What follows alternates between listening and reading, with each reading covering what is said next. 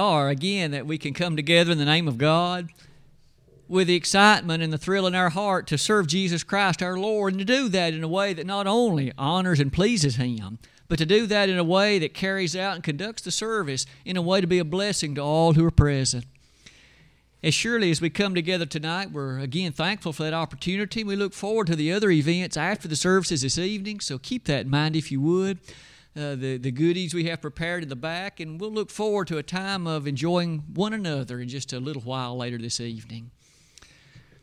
For this part of our service tonight, we're going to, as usual, cast a spotlight on a particular feature or aspect of the Word of God, and you may have noticed in the lesson text a moment ago that reference was made to two classes of individuals.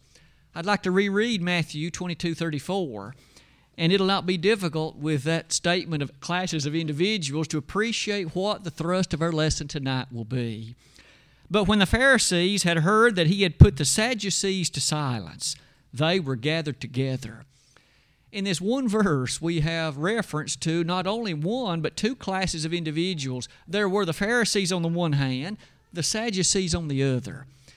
Tonight, let's take a brief journey and learn a little bit about these individuals. What did they believe? Let me prompt some of those questions by using this slide before us. There are many times as you and I come to the Bible, we read through passages or we read a particular verse, and maybe a particular word occurs and we've heard it so often. Maybe even have seen it in reference so many times we pass right through or by it without recollecting with fullness the thrust of that word. We'll notice on this slide, the Pharisees and the Sadducees may well be words that fall into that category because those words occur often in the Bible. Who were these people? Where did they come from? What did they believe? How did Jesus feel about them? How did the early church respond to them? And on the questions may well go. This next slide is just a very simple attempt to set before all of us some additional details and features about these classes of individuals. You might start by noticing the frequency with which they occur. The word Pharisee, or its plural form, occurs 100 times in the New Testament. The word Sadducee, or again the plural form of it, occurs 14 times in the New Testament. So in other words, both of these references are reasonably frequent. Not only that, you may begin to appreciate this from the context alone. It's clear that they each one refer to some kind of religious group, individuals who were banded together by virtue of their given religious convictions and beliefs. But that immediately suggests the following. It's not difficult to begin to see they frequently gave issue to Jesus. That is to say, they often presented to Him matters that were troubling. They often tried to catch Him in His words. They were more often than not very unwilling participants in following Him. They opposed Him more so than actually followed Him. In addition to that, you may notice that they are mentioned very early in the New Testament. Matthew chapter 3, verse 7, the third chapter of the New Testament. I use that statement to prompt all of us to note this. That reference early in the book of Matthew highlights religious organizations that were already well-formed. They were already very much in existence. They were already thoroughly appreciative of a given status in that day and time. In other words, it wasn't that they were just beginning to form the groups. They were already well-established and had been for centuries. It is with that in mind. You might now note the following. Neither one of these classes is mentioned even once in the Old Testament. Not once. The Pharisees are never mentioned in the 39 Old Testament books, and neither of the Sadducees. That immediately leads us to note this. If these groups were not mentioned at all in the Old Testament, and therefore it seems they were not even in existence, and yet they were mentioned early in the New Testament, how did they form? Where did they come from? What is it that prompted their development? I suppose if we have an appreciation of that, it may assist us as we encounter those passages wherein we see them. In fact, that'll be our goal, our motivation for the lesson tonight. And so let's close that slide then by noting, where did these groups come from? Well, as you give that thought with me, let's turn the slide and proceed on our study. You'll notice that we must give some appreciation to this. What is it that happened in those years between when the Old Testament ended and when the New Testament began? A little chronology might be of assistance to us. The book of Malachi is the 39th and last book of the Old Testament. That book of Malachi was written about 430 B.C. In other words, roughly 430 years prior to the birth of Jesus, that last Old Testament book was written. Now, as you and I come to the life and times of Jesus, he again was born at about 4 B.C., and hence about 425 years passed between the writing of the book of Malachi and the birth of Jesus Christ, the Son of God. That intervening 425 years, those were some interesting times for Jews. Interesting times for those of Hebrew background. So much so that there actually are apocryphal books that somebody wrote trying to fill in details about those years. Let me simply ask you to reflect with me to these thoughts. I think the Old Testament will aid us rather notably to help place the life and times of what happened in those 400 and so years. The children of Israel had gone into Babylon. They spent 70 years there. But the Old Testament is quick to inform us that although they had gone to Babylon due to their sinfulness and due to their failure to obey God, God did preserve a remnant. He told Ezekiel very carefully, I'm going to bring a remnant back. And he did. After the 70 years were expired, under the leadership of Zerubbabel and Ezra, groups came back to the Judean area. They rebuilt Jerusalem's walls. They, in fact, reinstituted the worship by rebuilding the temple. They did some wonderful things, and the Old Testament highlights them. But at this point, you might notice, Ezra formed a vital part in that history. As Ezra did this, he reestablished the proper worship of God.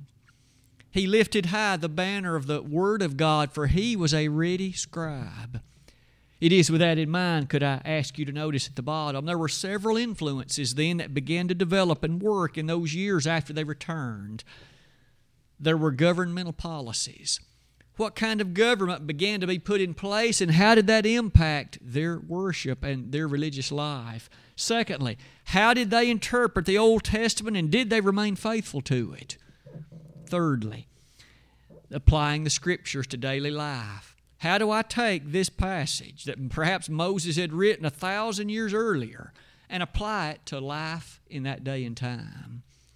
As you keep all that in mind, let's now simply say this. There began to develop religious groups who had different perspectives in the answer to some of those questions. As those groups developed, two of them were the very ones that you and I are about to study in some detail tonight. This next slide begins by highlighting the central issue for any Jew. You and I know that those that were made Jews were so because of the declaration of the Word of God. The first 5 books of the Old Testament were central, absolutely vital to anyone who would call him or herself a Jew. Now, those first 5 books were Genesis, Exodus, Leviticus, Numbers, and Deuteronomy. And in those books, one finds the law of Moses given, to be sure, but also a whole set of laws and statutes and regulations detailing in so many ways the various features and aspects of life. It is with that in mind. As you think about those first 5 books, they're going to be key for some of our discussion in a moment. How do you look upon them? First of all, you and I know well, God gave the material of those books, but Moses wrote it down. It's not that it was ever Moses' idea. It came from God. Notice in Exodus 24:4 and Deuteronomy 31:9, it's explicitly said that Moses wrote these things, and they were matters and regulations from God. In fact, even the Son of God agreed with the same thought. Jesus himself said in John 5, in the closing verses of that chapter, that Moses is the one who wrote those things with messages given by God. It is to that we might then add the following. Here is a rather crucial point. You and I have access to those first 5 books. We can still read them easily. But there came to develop a viewpoint in the mind of some that asserted that not only did God give that law that Moses wrote down, but that He also gave, as I've tried to write it here, an oral law. That is, He gave Moses some information that Moses didn't write down. And this oral information was key and critical for the proper understanding of what was written. Now, that oral law, it came to be believed, was passed down from one generation to the next as individuals, fathers or others, told those things to their children. But it was an oral law. It was separate and apart from the written one. Now, that oral law leads us to appreciate there are some who come to believe that it actually eventually was written down, at least much of that oral law, in a writing, a document known as the Mishnah, or at least the first little bit of the Talmud, which is known as the Mishnah. Isn't it interesting that in Matthew 15:2, at least at one point in the New Testament, there is a reference, albeit a brief one, to the possibility in the mind of some of this oral law. And in a moment we're going to ask what Jesus think about it. Did Jesus affirm that there really was a law in addition to the written one that was binding and that was important and that God expected individuals to know? As you and I close that slide, the view that we have listed already toward that oral law and the Scriptures as a whole were going to be key in the appreciation of these groups that formed. Now, with that in mind, let's proceed to look in some detail at the Sadducees. When you and I encounter this group known as the Sadducees, we again see them on a number of occasions in the New Testament. And although the word occurs 14 times, references to the group occur quite a bit more than that, especially in the gospel accounts. Note some of these comments. The Sadducees maintained an exceedingly rigid and strict adherence to the 5 first books of the Old Testament, the Torah, Genesis through Deuteronomy. They, in fact, gave those such high priority that, quite frankly, they gave much less significance to the later Old Testament books. Oh, it's not that they would discount the book of Psalms or they would discount the book of Proverbs. It's just that those had a little bit less significance. And those were not nearly as highly to be regarded as those first 5 books. Now, keeping that thought in mind, notice this group rejected completely the oral law. Remember, in those intervening years, there were some groups that began to believe in the reality of the oral law. The Sadducees did not think so. They rejected it completely. The only law they affirmed that God ever gave was that law that Moses wrote. There was no law that Mishnah would record that was on equal par with it. Now, that distinction is going to be a very vital one. Notice what else might be said. These rejected everything that they perceived was not supported by and consistently interpreted with those first 5 books. In other words, even if it was found somewhere in the Old Testament, if it was not found in those 5 books, if it wasn't lifted high and overwhelmingly supported, they would reject it. Now, with that in mind, I suppose you can begin to note that list. As you think about the first 5 books of the Old Testament, what about the doctrine of the resurrection? Now, you and I almost immediately, if someone were to ask us, what do you know about the Sadducees? They didn't believe in the resurrection. They didn't believe in angels. They didn't believe in life after death. And we get all of that directly out of the New Testament. And the reason they felt that way is they could not find the evidence for it in the first 5 books of the Old Testament. Now, doesn't this also highlight rather strongly one conversation that they had with Jesus in Matthew 22? Remember, on that occasion, it was the Sadducees who came to Jesus and who told him about a man who, in fact, had 6 brothers. The first one had married a wife. He died. She married the second brother, and that continued through all 7 brothers. And their question for Jesus was this: in the resurrection, whose wife will she be? Now, again, here was a group that didn't believe in the resurrection, and they thought they'd stump Jesus with this record, this question. And I'm sure all of us remember what he said. Ye do greatly err, not knowing the Scriptures, nor the power of God. Now, the Scriptures to which Jesus referred was the very documents that they thought were so very special, because Jesus quoted right out of the book of Exodus, right out of the book they claimed to ultimately believe in, but you see, they hadn't interpreted it properly and thoroughly. As you and I begin to think about the Sadducees, notice what else. They didn't believe in demons, nor did they believe in the issues concerning the end of time. Now, one by one, when you and I think back through the first 5 books of the Old Testament, we can understand they didn't find all the things of God in those books. It came later. Later, wasn't it true in the books of Samuel and Kings and Chronicles, we learn much about the features concerning the resurrection. And later in the days of Daniel and Zechariah, we learn much about the features of the end of time. But the Sadducees looked with much less respect and interest, of course, on those latter books. You'll note it next on the slide. This group is often placed in an opposition to the Pharisees. In fact, you might remember that perhaps one almost humorous presentation is found in Acts 23. It was in that chapter that Paul, of course, was being questioned by the authorities of that day. And yet, as Paul began to appreciate the audience before whom he stood, he perceived, the text says, that part of them were Sadducees and part of them were Pharisees. And being the brilliant man that he was, Paul immediately raised the issue of the resurrection and then left them to fight it out. They forgot Paul was even anywhere around and began to fight one with the other, arguing about the reality or failure thereof of the resurrection.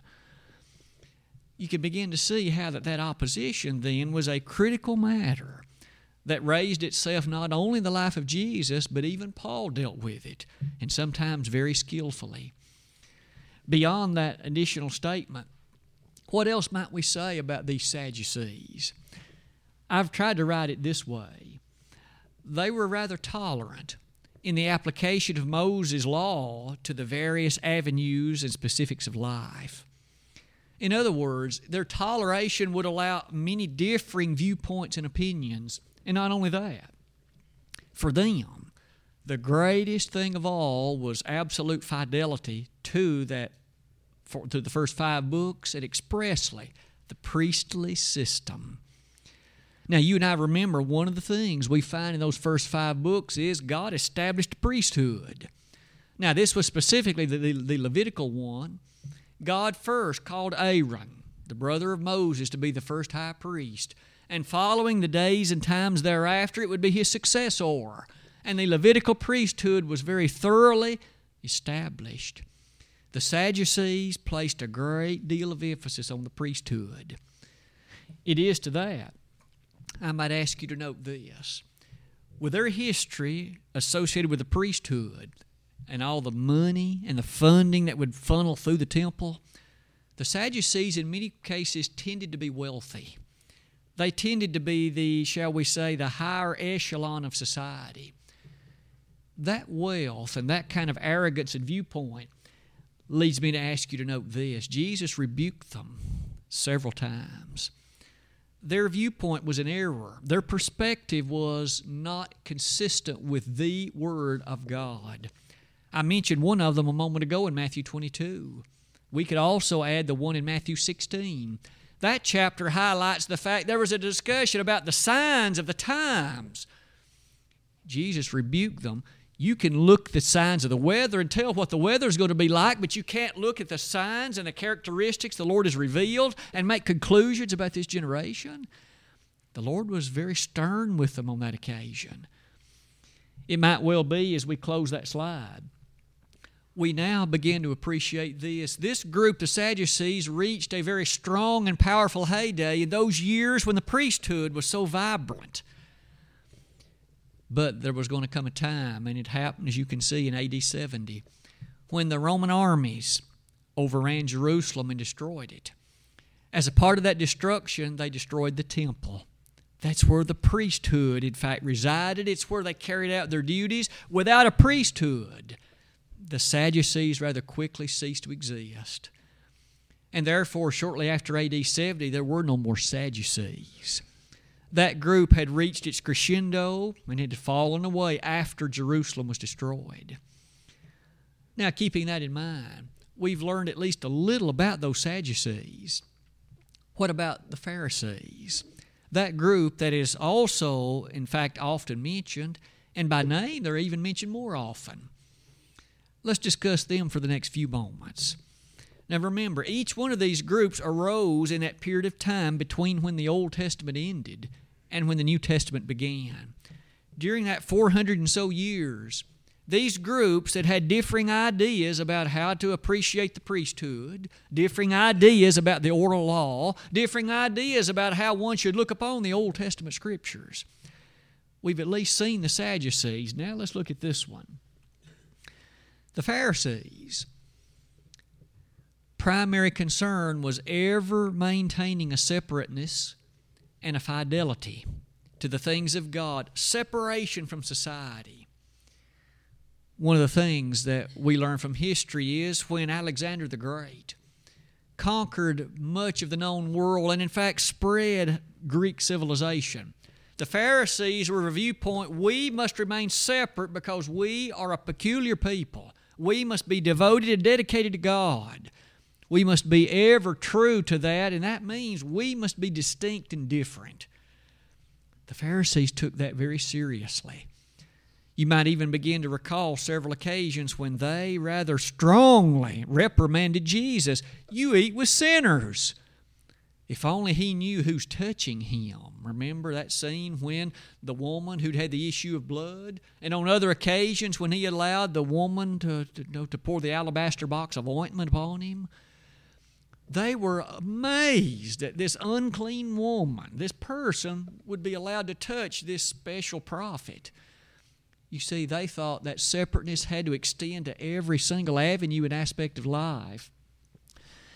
Notice their viewpoint toward the Old Testament was a bit different. It's true that they highly regarded the first 5 books, but they looked upon the remainder of the Old Testament, the other 34 books as well, as being of God. And they didn't put them in a lesser category. For them, Psalms and Zechariah and all the other books were just as needful, just as inspired, and just as important as those first 5 books. Now, may I say to that, you and I would wholeheartedly agree. The Word of God. Do you ever remember a time when Jesus, in fact, made a distinction that certain books in the Old Testament are more inspired than others? Jesus never said that. There were times he quoted from Psalms, just as there were times he quoted from Genesis. In Matthew 19, remember, he said, have you not read that he which made them at the beginning made them male and female, and quoted from Genesis 2. On other occasions, as I mentioned, as in Matthew chapter 21, he quoted directly out of Psalm 110. Maybe you and I can then appreciate it's not that Jesus made a distinction and looked upon some of the books as lesser significant than others. Isn't it rather fascinating then to notice the Pharisees, at least in that viewpoint, had things more correct? At this point, we might at least interject the following. Isn't it true that there are times today when individuals try to make a distinction? Have you ever encountered someone who says, those words in red in your Bible, those ones purportedly the very words of Jesus, they're more important than what Paul said, or what Peter affirmed, or what James wrote? And to that you and I would quickly say, not so. All Scripture is given by inspiration of God, and is profitable for doctrine, for reproof, for correction, for instruction in righteousness, that the man of God might be perfect, thoroughly furnished unto all good works. 2 Timothy 3, verses 16 and 17. And isn't it so that that statement, all Scripture, is of course used later even to refer to the writings of Paul, according to 2 Peter 3, verses 15 to 17.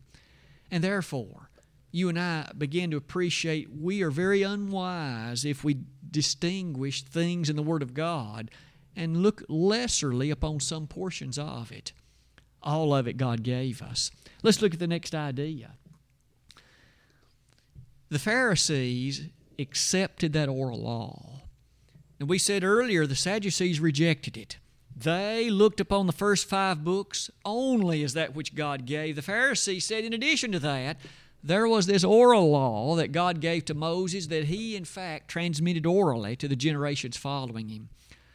Because of that, there was a whole set of consequences, not the least of which was this. Those oral laws to which the Pharisees gave credence, they then made long and extensive listings that, quite frankly, were nothing but additions to the Word of God. We've discussed it several times in our Bible classes, but the question could be asked, it's true that God said on the 4th day, or rather in the 4th of the 10 Commandments, you're supposed to remember the Sabbath day to keep it holy, and that meant no work. Question, what constitutes work? The Old Testament has some descriptive identifiers, but the Pharisees greatly extended that list. Certain things fell into the category, certain things didn't. And entire volumes ended up being written. Can you begin to appreciate how that Jesus on one occasion made reference to this fact? When it comes to the Pharisees and the ideas that they have in mind, you make sure to keep in mind what they say, but you realize they're not going to do what they say. Matthew chapter 23. It might well be as you and I add to those things. These Pharisees fully accepted the resurrection.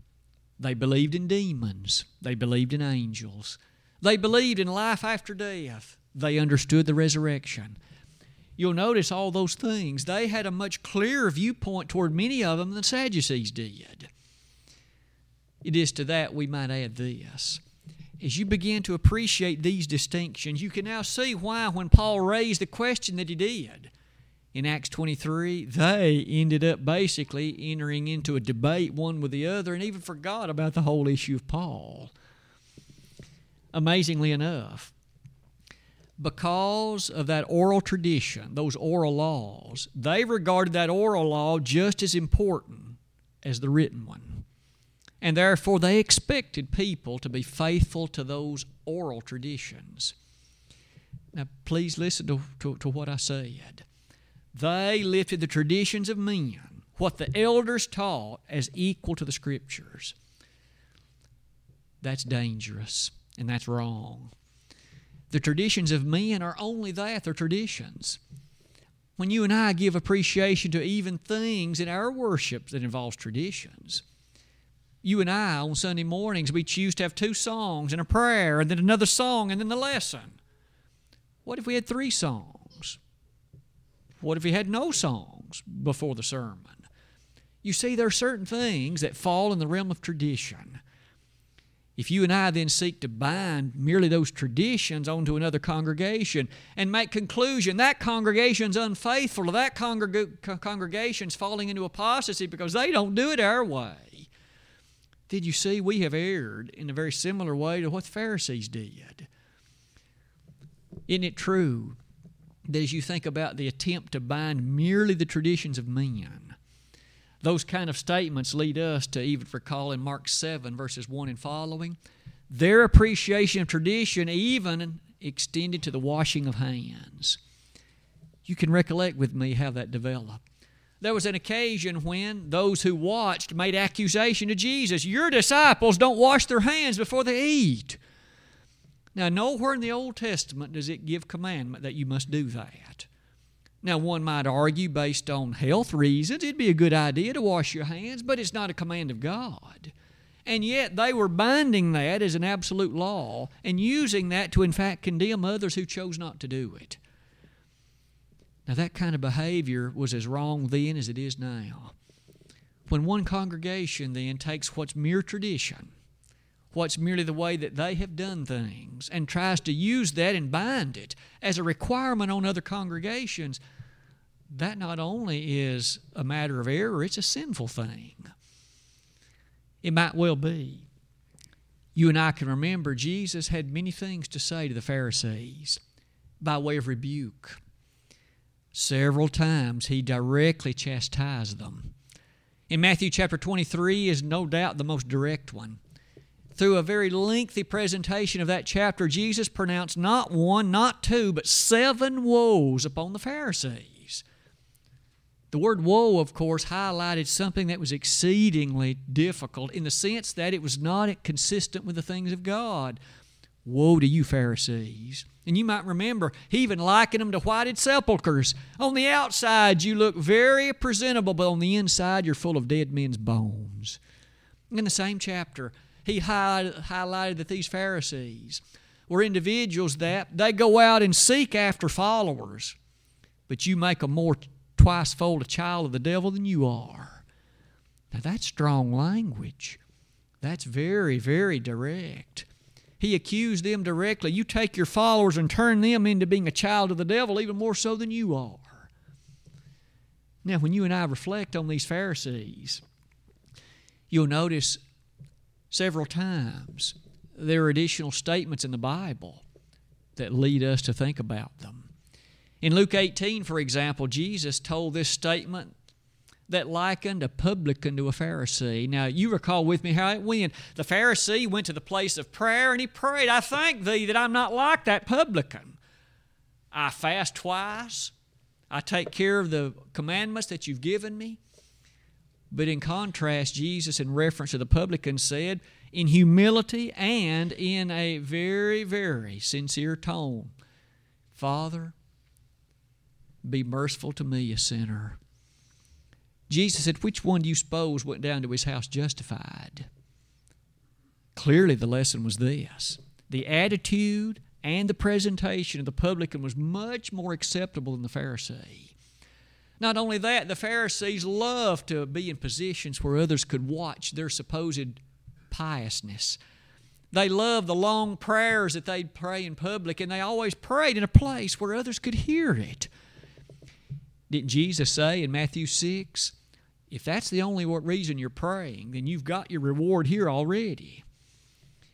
It casts a strong spotlight on the Pharisees. Although they had some things right, their perspective too was greatly amiss in so many ways. It might be that you and I can close that slide like this. What happened when Jerusalem was destroyed? We noted a moment ago that the Sadducees basically ceased to exist. The priesthood was gone. That thing that held them together, the temple in Jerusalem, was no longer.